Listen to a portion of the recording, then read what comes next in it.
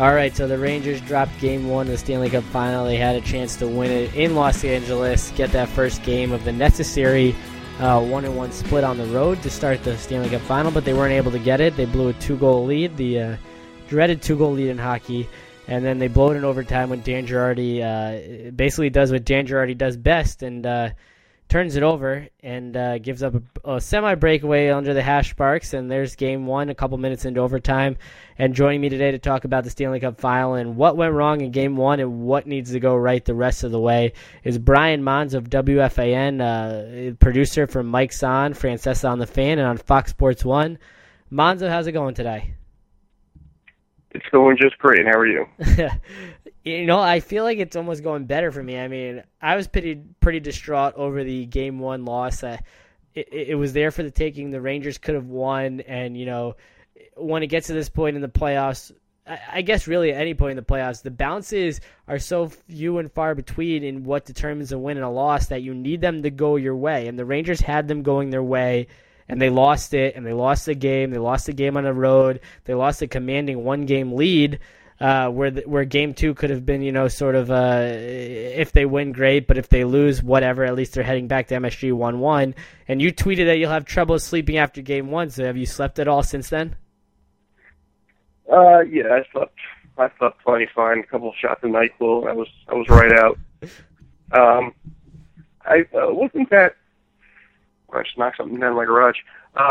It wasn't that I was disappointed or sad by the loss. It was more I was mad, angered because the opportunity that they really had, I considered to be a golden one, which was getting that first game, and like you said, that second game kind of being, if you win it, great. If not, no big deal either. But I actually took, to the surprise of a lot of people, and I was actually surprised at how many people disagreed with me or didn't see it the way I did. I actually took, despite the loss, which I know is frustrating, a lot of positives out of the game. I don't, after Game 1, I'm not sitting here thinking the series is over or, thinking the Rangers have no chance. I'm actually kind of thinking the opposite. So, yeah, I mean, it was a tough loss just because you had to get 2-0 lead. That first goal at the end of the first period that the Kings scored kind of reminded me of that fifth goal the Canadiens scored in Game 5 after the Rangers tied the game. It was just momentum for the Rangers was gone at that point. It was all with the Kings. But, all in all, disappointing loss, but I think there's some positives that can build off that game. Well, I feel like you are always the optimist after the game, like after the fact. Immediately after the game, you're the one that's like, I can't, I drove home silent. After the Canadiens Game 3, you can't sleep after the Game 1 of the Stanley Cup Final, but it seems like the next day you're fine with it. And I mean, I guess you have to be fine with it because there's nothing you can do about it. But the fact that they had a 2-0 lead early in the game, they had enough chances to put the game away, to bury the Kings, to make it a laugher, and they didn't do that. And then they get, the step-on turnover, which is just awful, and then Stahl, I don't know what the hell he's doing at the top of the circle, is he can't catch Doughty. Doughty dangles through the whole team and scores, and then the Girardi turnover, which was just, an embarrassment to NHL defensemen all around the league. And before we get into exactly, the exact plays that ruined the game for them, the fact that they had the game in hand, they were outplaying the Canadiens in the first period. They let that get away from them, and sort of their game sort of drift away from them as the game went on. They played great the first period right from the get-go. Everything they got on their stick, they turned around and shot it on net. Whether it was a bad angle shot, whether it was in the slot, whether it was at the top of the circles, they put it on net. And as the game wore on, they got away from that to the point where they weren't even getting shots on net in the third period. And it just seemed like no matter how long that game went on, they were going to lose at some point, whether it was a couple of minutes into overtime like it was, or whether it was 3 overtimes later, the Rangers were just going to get outplayed by the Kings. And that's kind of disheartening to know that, they sort of faded as the game went on in Game 1. Yeah, no, all fair points. And the reason I was, I was annoyed last night is just the immediate reaction to the game. It's just, they could have lost that game 5-1, or they could have lost it the way they did. I still would have been just as disappointed as I was last night. But, looking... The reason why I woke up feeling a little better, and even late last night, was kind of optimistic. And look, those plays you mentioned were awful, especially the step-on turnover. Even though I didn't think that was that great of a goal, the step-on turnover was brutal. And, getting back to step-on, my favorite player of all time, late in the second period on the power play, two golden opportunities to shoot the puck from the circle. It doesn't even look to shoot the puck. I don't even know what at least fake the shot or disguise it a little bit. And he didn't even look at the net. And then obviously Girardi had a rough night, and Stoll, I think, is just not the same player he was before the eye injury, which sucks to say, but I think that's the case. But here's what I took positive out of the game. Obviously, the first period was very positive. Obviously, the fact that Lundqvist played well, and that third period, I understand they got outshot 20-3, and that's statistically not great, and it's not. I mean, they had. They did two great opportunities in the Rangers. The Hagelin breakaway, which he should have buried it 30 seconds ago, and the Saint-Louis 2-on-1, which he took the shot. It was a good save by Quick. But out of the 20 shots the Kings took, how many of them were you actually thinking were actually going to go in? They're all from the side. They're all from the point. The Jeff Carter wraparound, I guess, that's not really a shot on goal. He put it in front of the net, and Hagelin almost kicked it in. So, I mean, I understand that the play was in the Rangers' own end, and that has to change, and I think it will.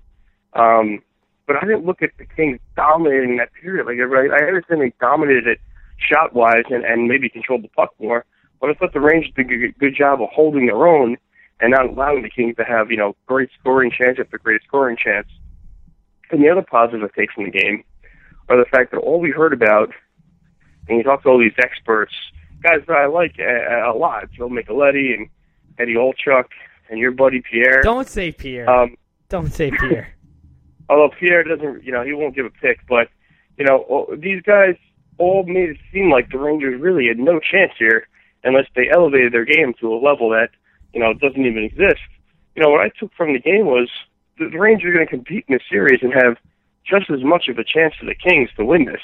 Now, obviously, that's a tough loss last night, but I think from the game the Rangers can compete here, and in certain aspects of the game, are better than the Kings. They're faster than the Kings. I think they have more defensive depth. And how about this idea that the Kings are more physical than the Rangers? And all I saw last night was Anton Stroman take guys out left, right? I saw Dustin Brown on his rear end, limping off the ice. I saw Matt Green getting taped up with his face bleeding. You saw Drew Doughty, on the ice after Kreider hit him. Let's talk about toughness. All I saw was them flopping and on the ground. So it looked like the Rangers were the more physical team. So, those are some positives I took from the game, and you have to assume that the Rangers are going to play better in Game 2. They did have a 6-day layoff. They did have to travel out west. There were a couple teams that weren't in their favor, and you had a good game out of Lundqvist. So I understand all those negatives, 2-goal lead and everything. But what I take from the game is the series is not going to be steamrolling by the Kings. The Rangers are going to compete, and the Rangers have a good chance of getting back in it. Well, I agree with you, but I also think at the time when you're saying, they had a 6-day layoff, they're playing out west, they're playing the Kings, a team they haven't seen. If the Rangers hold on to that 2-0 lead, if they build on that lead, or if they just win the game outright, it doesn't matter because then people are saying, the Rangers were the more rested team, the Kings were the tired team. So it's almost like if they don't let those bad things happen, those defensive lapses happen, and those bad bounces don't go against them, the narrative is completely different. And I think, when you look at this game, the fact that Lundqvist made 40 saves and they still lost is just like, I expect Lundqvist to have a great game every game, but he's probably not going to be at the top of his game every single game in a 7-game series, and maybe that's the one game that they let get away, and that's the one game they should have had. No, look, I agree. Look, you can't bowl a 2-goal lead. It's not going to help you in the long run, and it hurts. But like I said, they're down 1-0 in the series. They're not down 3-0. They're not even down 2-0. Game 1 is the least important game of the series in any series. It's one game. And obviously, you have to come out Saturday night, and they got to win. And there's no excuse. They have to come out, and they have to play the best game they've played in the playoffs so far, win that game. Whether the score be 1-0, whether the score be 5-4, whether the score be 8-3. They got to come out and win the game. But like I said, what I take from the game is they should be able to build on the fact that all they probably heard, and you heard Vigneault talk about it, how they were getting the respect, is how the Kings are going to run over them. And that didn't happen. And, maybe on the stat sheet with the shots they had more shots than them. But at the end of the game, I left that game thinking, all right, well, the Rangers can compete, and if they step up just a little bit, and maybe hit a little more, maybe get in front of quick a little more, maybe shoot a little more, things will work in their favor. So I'm sitting here pretty confident that this will be a nice long series, and the Rangers have just as good of a shot at the Kings to win it, despite being down 0-1. Well, you said that, coming away from that game, the Rangers had a chance to compete, but not only did they have a chance to compete, they had a chance to win that game, and they looked like the better team right from, the opening faceoff. I mean, their speed, they were killing the Kings in the corners in the offensive zone. They were dumping and chasing better than they've done all season long. They were taking shots from all angles, which is something very un-Rangers-like, which changes the game went on, and they became more complacent and were, blowing odd-man rushes left and right. But, when they had a 2-0 lead and the Kings started to pressure them, the forecheck started to build. Maybe the Kings were just getting their legs under them. Maybe it was something about playing at home. I don't really know, but you just felt like the other shoe was going to drop, and I felt like that goal against, on the step-on turnover was going to happen at some point. It happened to be against the guy that we've killed all season long in step-on, who's, put in this role of a first-line center, which you've simplified to me before. He really shouldn't be a first-line center, and the fact that the Rangers don't have depth at that position is the reason he's there. He's more of a second or third line guy, but on this team, in this stage, in this game, he's a first line center, and he didn't play like it. He had a terrible turnover, and that goal, I feel like, changed the entirety of the game. Oh, I absolutely agree. That goal was a backbreaker because that changed the momentum. Anytime you give up a goal, late in the period, in the first or second period, in a close game, the team that scores that goal has picked up a ton of momentum going into the next period, and that's exactly what the Kings did. And I think if the Rangers don't give up that goal, and it's 2-0 going into the second, we're talking about the Rangers having a 1-0 series lead here. So it's a backbreaking goal. It happened. The Rangers got to find a way and move on. And it's just it is what it is. It happened, and there's no excuse. It was a bad turnover. He had plenty of time, just to dump the puck down the ice as opposed to. That's the one thing the Rangers do too much. Whether it's him, whether it's Stoll, whether it's Girardi, whether it's Strowman. There's this. I don't know where they learned this. It wasn't in Tortorella because he would sit them if they did something like this. They have this nonchalant way of getting the puck out of the zone, where they try and make a cute pass or something like that. When you're in your own zone, you're getting pressure against a team like the Kings. Put it in the air, get it out of the zone, go off the boards. No reason to try and make a pass there, and that's something that's going to have to change because, with the Kings' offensive talent, with all the players they have. They give turnovers in the offensive zone. The Kings are going to make them pay for it more often than not. That's something that has to change. I don't care what player it is. Well, if Hagelin is, more than one of his several breakaways, or Rick Nash doesn't decide to go into a spinorama or toe drag, whatever the hell he's doing on a 3-on-1. Maybe we're not talking about the goals the Rangers let up, which cost them the game. Maybe we're talking about, Rangers win and them, already splitting the series no matter what happens in game 2. But that second goal comes with Drew Doughty dangling around the entire Rangers defensive core in the defensive zone. I mean, he starts at the top of circles, goes back up around the top of the circles, takes to the slot, does a little move, comes back through, toe drags someone, and before you know it's in the back of the net.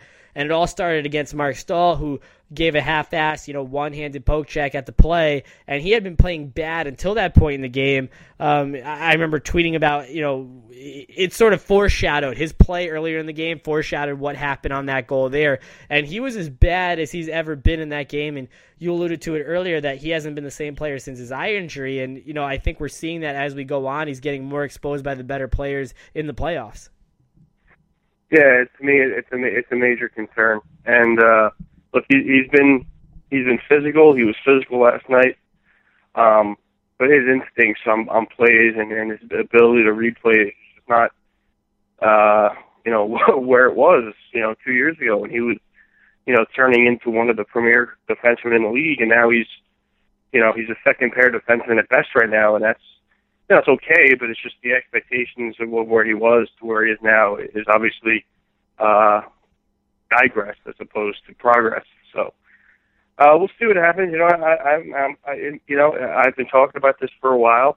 Come draft and his contract's coming up the end of next year, there's a possibility they look to move him because I still think there's value for him in the league.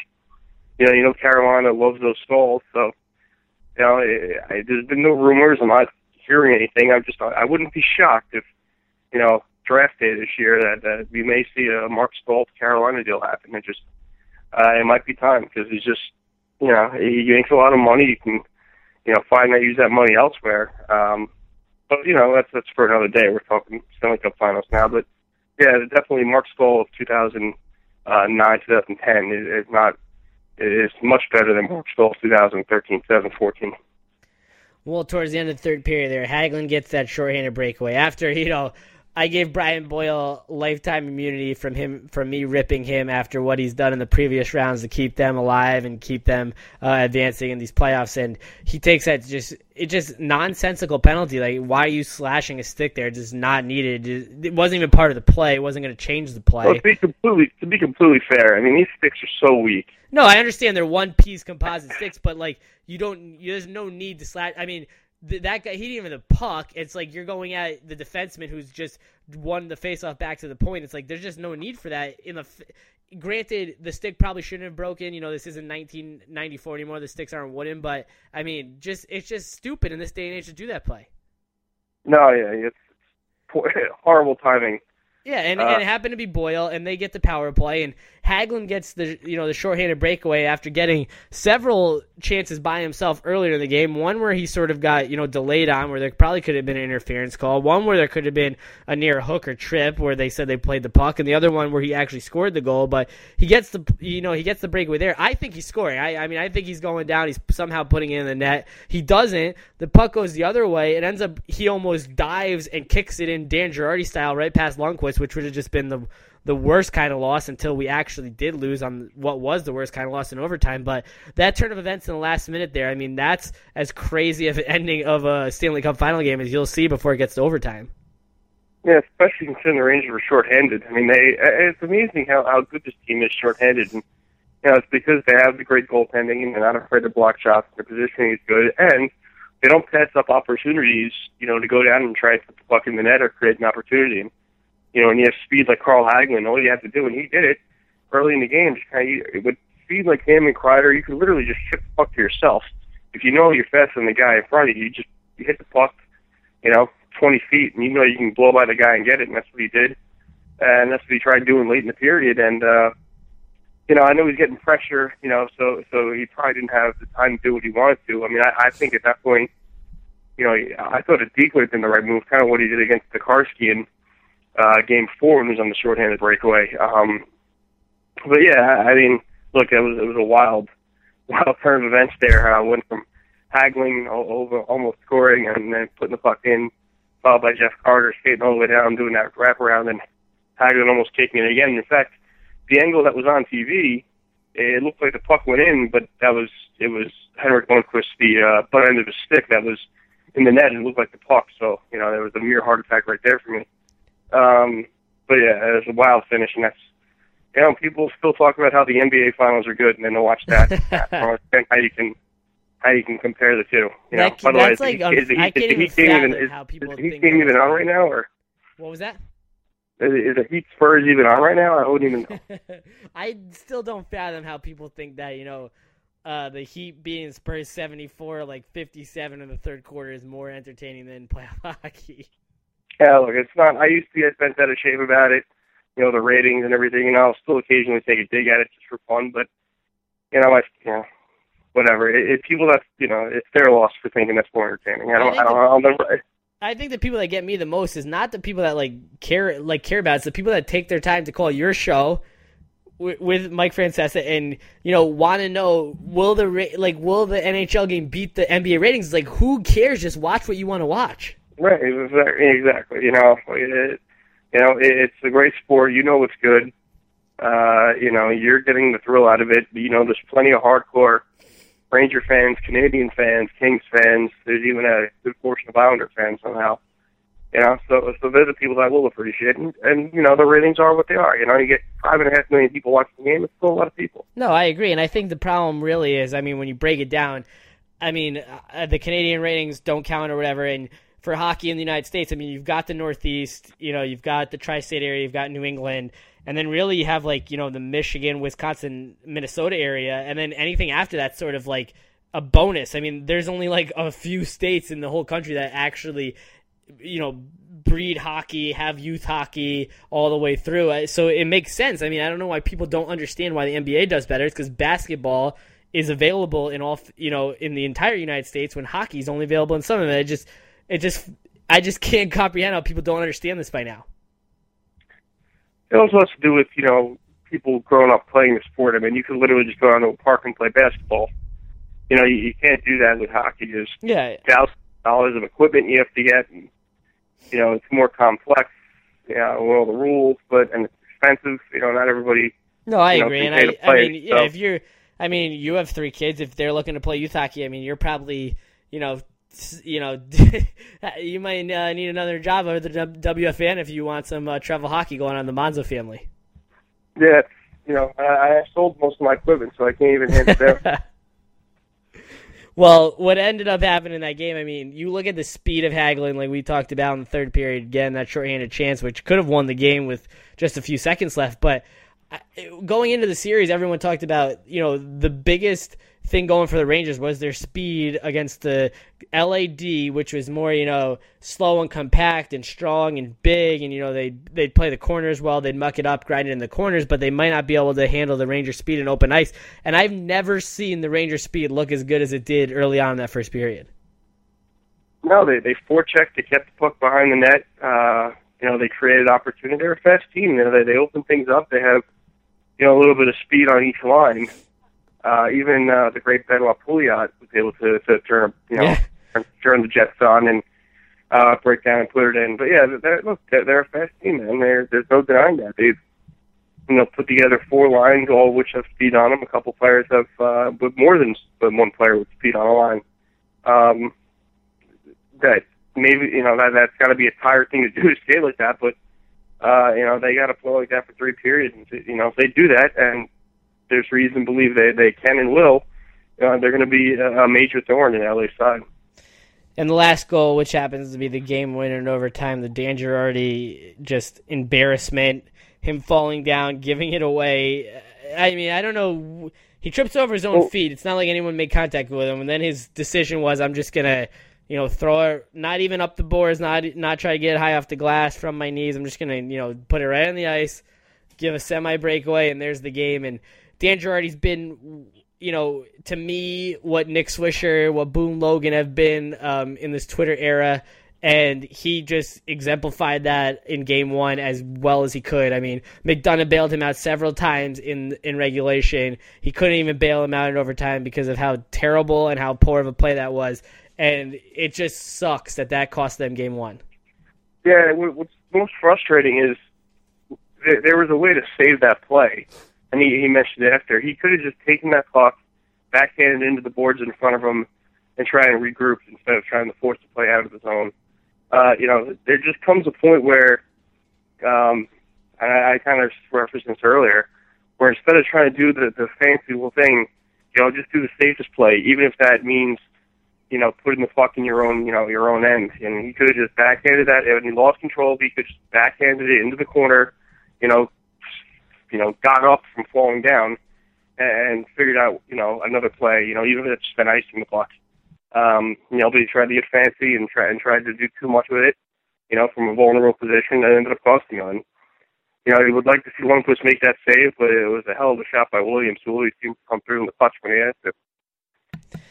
Well, now that they're down, one game to none, they have to split in LA. I feel like, because granted, yes, the Rangers have come back from 2 games down before, but this team, beating the Blackhawks on the road in a Game 7 after nearly blowing a 3-1 lead. They've won 3 Game 7s this year. They came back down 3-0 in the first round against the Sharks. They lost in the Western Conference Final the year before. They won the Stanley Cup as an 8th seed the year before. I mean, this team is battle-tested. They're playoff-proven. They've got Gaborik now in the mix, who's scoring goals at an alarming rate, something that Rangers fans waited for him to do when he was a player here. And before the series, my confidence was pretty even. I give the slight edge to the Rangers, probably only because I'm a Rangers fan, but I thought they could win this series. I predicted them to win it in 6. When they had a 2-0 lead, I started envisioning, Henrik Lundqvist finally holding the Stanley Cup, getting the monkey off his back, shutting up every idiot, everybody who thinks it's his fault they lose, every Devils fan in the world.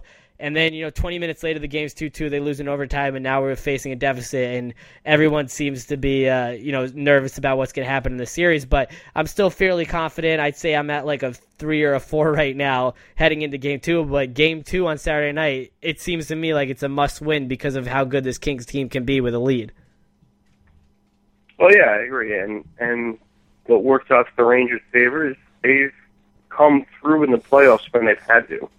And I think this is a game that they're going to look at it as close to a must-win as a must-win can be, because you definitely don't want to fall down 0-2 to this team. This is a big spot. Most of the players in the team haven't been to the Cup final, let alone haven't been down 0-1 in a Cup final. So, they're all kind of in a new position. I think this is one of those games where, Lundqvist is going to have to just put the team on his back and say, just get me 1, get me 2, and I'm not going to lose this game for you. And it's very possible. We've seen it happen before. This team has won a lot of must-win games. Game 7 against Philly, games 5, 6, and 7 against Pittsburgh, and it's fair to say Game 6 against Montreal was a must-win. So they've come through every time they've had to in the playoffs. I know it's early in the series, and I know going down 0-2 doesn't, mean you're out, but it's going to be tough to come back. And I think this is a must-win. They're going to have to go out there and play better. They're going to have to go out there and win. And we've seen the formula before. A lot of forechecking, keep the puck in the zone, and finish up on your plays. And they got to get involved. That's what they did the first 2 yesterday, and why they were successful. They got involved. They got to the net. They kept on the net. They forechecked.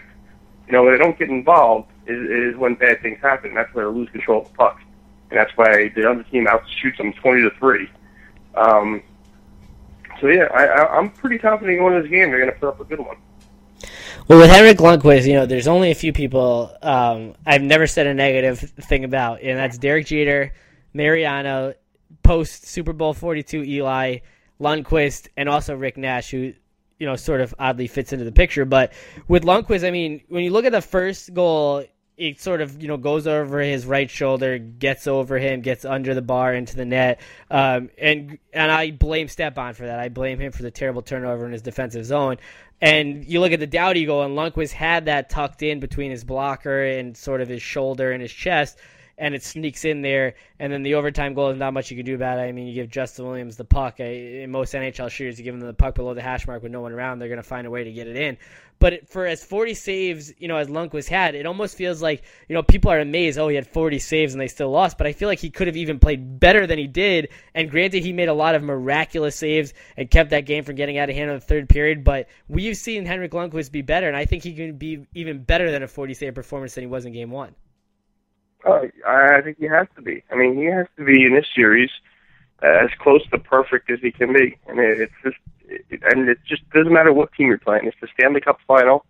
Your game has to be. It's the Stanley Cup finals, and I just heard it so much it's just busted in my head. His game has to be at a level that we have not seen yet, and he's done that for most of the playoffs. But this is now do or die time. There's no next series. This is the series. This is where you get to raise that cup if you win 4. They got a taste of it in Game 1, and just kind of how it's going to be, and how everybody has to play, and how he has to find a way to take his A+ game to an A++ game. And it's going to be, obviously a huge challenge, but I think this guy's been able to step up to almost every challenge that's been put in front of him in his 9-year career, plus the Olympics and playing in Sweden. And now he's got to take his game to that next level. And every goalie does it. Charlie Quick has done it. Martin Brodeur has done it. Dominic Hasek's done it. It's his turn. And he played A+ level yesterday. He's got to play A++ level the rest of the series. Well, entering this series, what was your confidence going into Game 1, and what is it now that they're down 0-1? Well, I don't know how you're rating it. If it's out of 5, give me a 1 to 10. Pre-Game 1 and after Game 1. I was feeling like they were at 18. I felt very good going into Game 1, and I'm feeling just as good, if not a little better, going into Game 2. I just think they learned a lot from that game. disregard the two goal deficit and losing that. But I think they learned a lot. I think that they're now this is a smart team. They're not just a talented team. They're well coached. They're smart. They do a lot of little things a lot better than they used to. Just even the way they play defense with the three guys up front, the two guys up back, and the two guys attack, something that Eddie and Pierre brought up yesterday. Little changes like that they will look at the tape and realize they have to do. They do that with this team. They make adjustments. They teach their players. Something they haven't done in the past. They just had 6 players they trusted, and they let them go out there and do everything. So I think they're going to come out and play a better game, and I'm not wagering on it, but I would not be shocked at all if they come out with a win. I'm surprised you're not wagering on it because that would seem like something you would do. But, we talked after the Canadian series, and I didn't ask you this, which is kind of surprising, but I think this is I'm pretty sure this is the 4th calendar year we've been doing Rangers podcasts, and it always seemed like, this team, you were just like, they're in the playoffs, it extended our hockey season, it gave us something to care about, something to watch, but it never felt like they get to this point. Even like 2 years ago when they played the Devils and they're in the Eastern Conference Final, it almost felt like, it never felt like they're that close to being at the Cup, and now that they're in the Cup Final, did you ever think that this team was capable of getting to that point? I mean, after Game 4 of the Penguins series, I wasn't sure where the hell they were. But once they got in the conference final, even though I really hated that matchup against the Canadians, I felt more. I guess your point's right. I felt more confident about this team being a contender than I did about the team 2 years ago. I felt like that team was just getting by, just based on hard work and a couple players playing well and one coach standing on his head. This team has 4 lines that contribute. The goalie's playing well, and they have some solid defensemen. And they're, like I said, they're an educated team. They have a game plan. Everybody seems to be on the same page. So I think this team has hit that elite level. Now you want to see them finally win the whole thing. And before I let you go, Belmont Stakes this week, first Triple Crown winner in forever. I know you're scouring over that card up and down. Is a California Chrome going to do it? It's the hardest thing. It might be the hardest thing to do in all of sports. To win this, 3 races in 5 weeks. Different competition every time you race, different tracks, different dirt, different distances. Horses from the Kentucky Derby can take the Preakness off, rest, do their workouts, and then come to the Belmont a lot fresher than the horse that's going for the Triple Crown. But this horse is just, he looks superior. He looks like he can take on any challenge.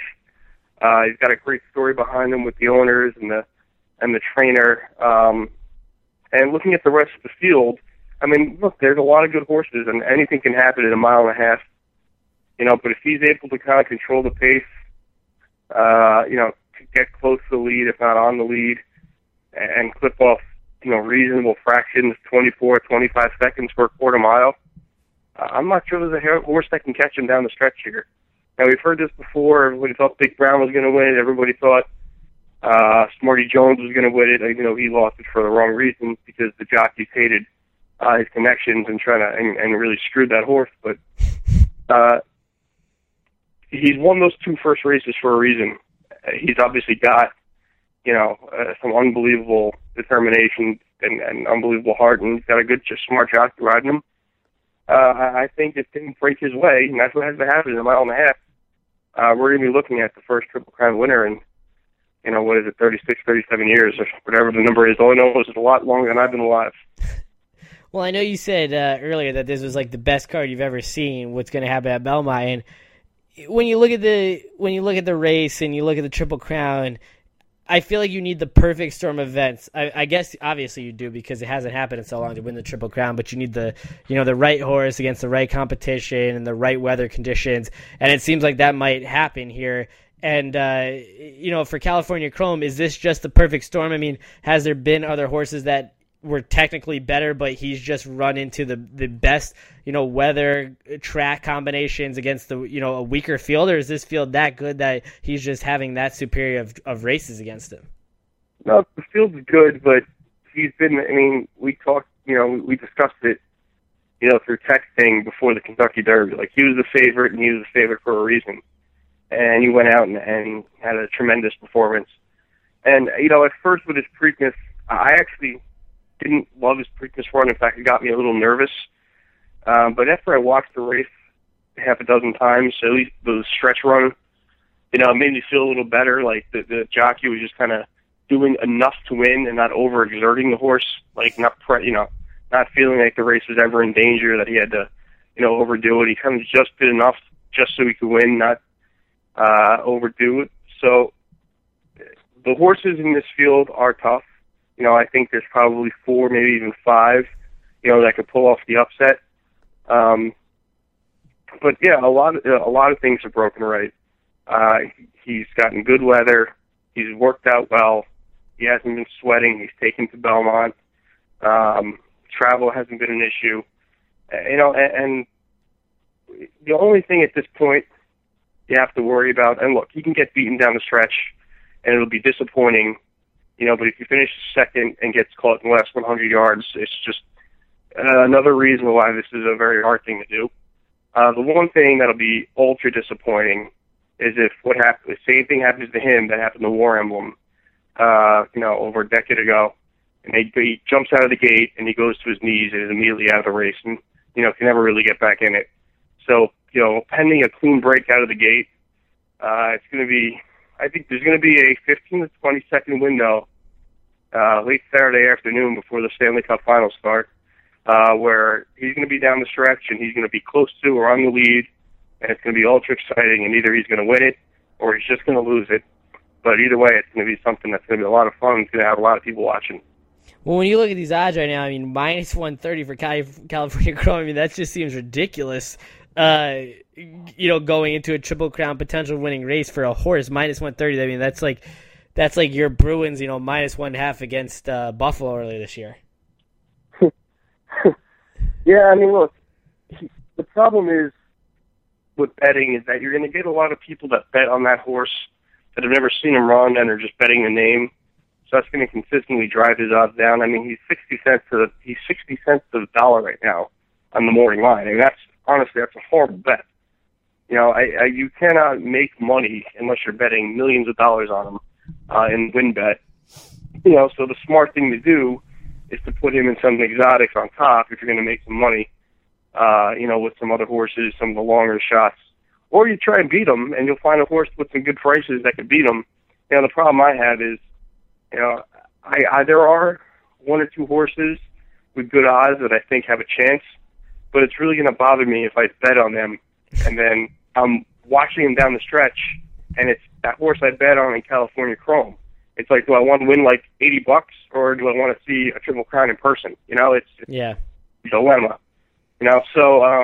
Well, I almost feel like everyone's rooting for the Triple Crown. Right. Like I said, I really like the 11 horse Tonalist. I love the connection. He's at 10 to 1 right now. Yeah, I was thinking about that horse. Christophe Clement's a great trainer. Joel Rosario is probably the best jockey in the East, or maybe the best jockey in North America at this point. He kind of likes to be a close to or on the lead, which is typically very good for Belmont, for the Belmont Stakes. So I think, and I'm not sure we've seen the best of him. So I think that's a great win bet. But I don't know if I want to see him win. So it's, so what I will probably do is play a couple of exactas with Chrome, Tonalist, and I'll probably try and find a couple of really deep long shots, a couple of 30 to 1s. Maybe Samrat, who's run pretty well. Wicked Strong is going to have decent odds. Yeah, Wicked Strong is only 4 to 1 right now. He's right there. Yeah, the reason, look, he's got a huge shot. He's a deep closer. But if he gets too far behind, I don't think he's able to catch anybody. And I hate his jockey, Rajiv Mirage. I call him Rajiv Money Burner. It's just this jockey I never have luck with. So the horse has a lot of talent. But, any one of these horses, can get lucky and get a good ride. But, if California Chrome controls the pace, He sits right off the lead or on the lead. That stretch run, those 25, seconds that they turn until they get to the finish line, it's gonna be wild. You just pray that nobody gets hurt. Nobody has the unfortunate misfortune that Barbaro had a couple of years ago in the Preakness, and takes a bad step. But no, it's going to be, and NBC is doing a really good job here of, getting the Belmont to go off at around 6:52 and have faced off with the Rangers Kings around 7:30. I mean, they're going to have a lot of viewers for both of them. So, big day for NBC on Saturday. Well, going into the Derby, I was at the bar and I'm texting you trying to get last second bets in, and I'm like, what do you think of this horse? What do you think of this horse? And you're just telling me all along, just Chrome all the way. And I couldn't. I like the story behind Chrome. I like the name. I like the owners. I like what they did to get to this point, not knowing much about racing. Taking money out of the retirement fund to buy the horse.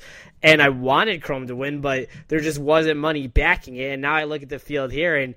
I can't bet Chrome because minus 130. I'm not about to put minus 130 on a horse as if it's like, the Bruins minus 1.5 or the Miami Heat. So I look at the rest of the field and what are, two or three horses I should be looking at if I'm trying to, make a bang for a buck and get lucky here. Yeah, and what's disappointing about that Kentucky Derby bet is you'll never get 2.5 to 1 on California Chrome ever again. So it was a golden opportunity to make some coin. Well, look, the 3 horses that I like Tonalist, the 11 horse.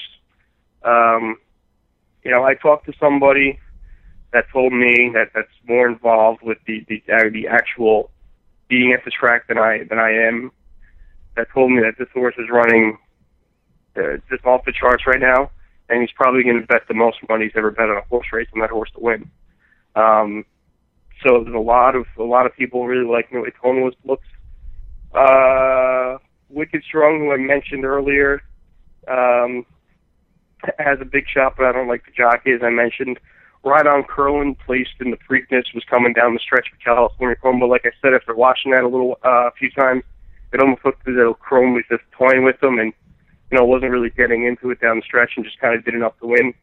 If you're looking for a little bit of a price horse here, you're getting Samrot at 20 to 1 in the morning line. I see it at 32 to 1 right now. Maybe it's changed. It's 20 to 1 in the morning line. He's finished 5th in the Kentucky Derby. He's done nothing wrong before that. I just don't like that name, though. I feel like that name just like, Yeah, 2 ways back-to-back is always weird. Yeah, it just looks weird. It's like, what is that? Yeah, look, if you want my best bet beside of California Chrome, the 11 horse Tonalist. There's going to be a lot of value there. Well, I look at this right now, I feel like I already put money on General A-Rod. He cost me, but it's like A-Rod. It's like it's A-Rod. I mean, who else goes by A-Rod except for Alex Rodriguez? And then there's Metal Count, who cost me also in the last race. So, 30 to 1 on General A-Rod, 25 to 1 on Metal Count. Any shot there? Look, General A-Rod likes to go to the lead, but this distance is way too much. I just, why they continue to put this horse in races that are over 7 furlongs, or 7 days of a mile, same thing. It just absolutely makes no sense to me. This horse could be a phenomenal sprinter in his future, and they continue to put him in these route races that he just gets clobbered in because he just doesn't, he's a speed horse. He gets to the lead, but he also has distance limitations. So I'd be shocked if General A-Rod wins this. Metal Count to me is bred and runs much better on a turf than he does in the dirt. Another one that I have no idea why they're being. Now, obviously, they think maybe he can handle the distance, and catch a really fast pace and try and come closing late. But this horse, if you look at some of his best runs, have been on synthetic or turf. I don't know why they're not. There's great turf racing, the Manhattan, that day, high stakes turf racing that he'd probably be much better suited for. So why they're taking a shot to this? Those looking for glory and a lot of money, but I don't think either of those horses, unfortunately for you, will make much of a difference. Now, it's horse racing; anything can happen. Yeah. But just based on looking at how this race is going to play out and playing it out in my head, I'd be shocked if either one of those horses even come close to the board. Well, when you look at Saturday, this is like the Rangers are in the Stanley Cup final. First time since 1994, 20 years ago. You've got the Triple Crown potentially happening 30 minutes before the puck drops for a Rangers Stanley Cup final game. Right, and then there's 10 stakes races. Belmont took their 10 best races, including the Derby. Yeah, I mean, I know you have 3 kids born, but this must be like as good as a 4th child being born for you.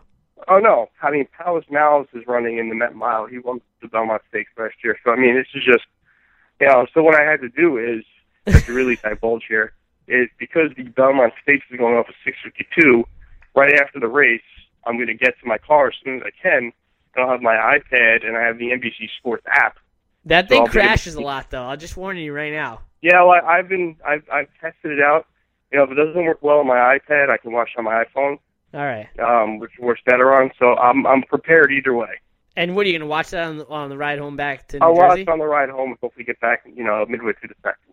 All right, that's not bad. That's not terrible. Hopefully you win some money though at the Belmont, because Yeah, otherwise it'll be devastating. Day. I mean, the worst thing is like Rangers lose 2-1 in overtime. Yeah, so much. You go out there, Chrome loses, the Rangers lose like 6-0, and Jan Girardi like just gets lit up, and whoever, I don't even know if Talbot's going to be dressing next game, but it could be potentially the best day of your life aside from anything family related, or the worst day of your life.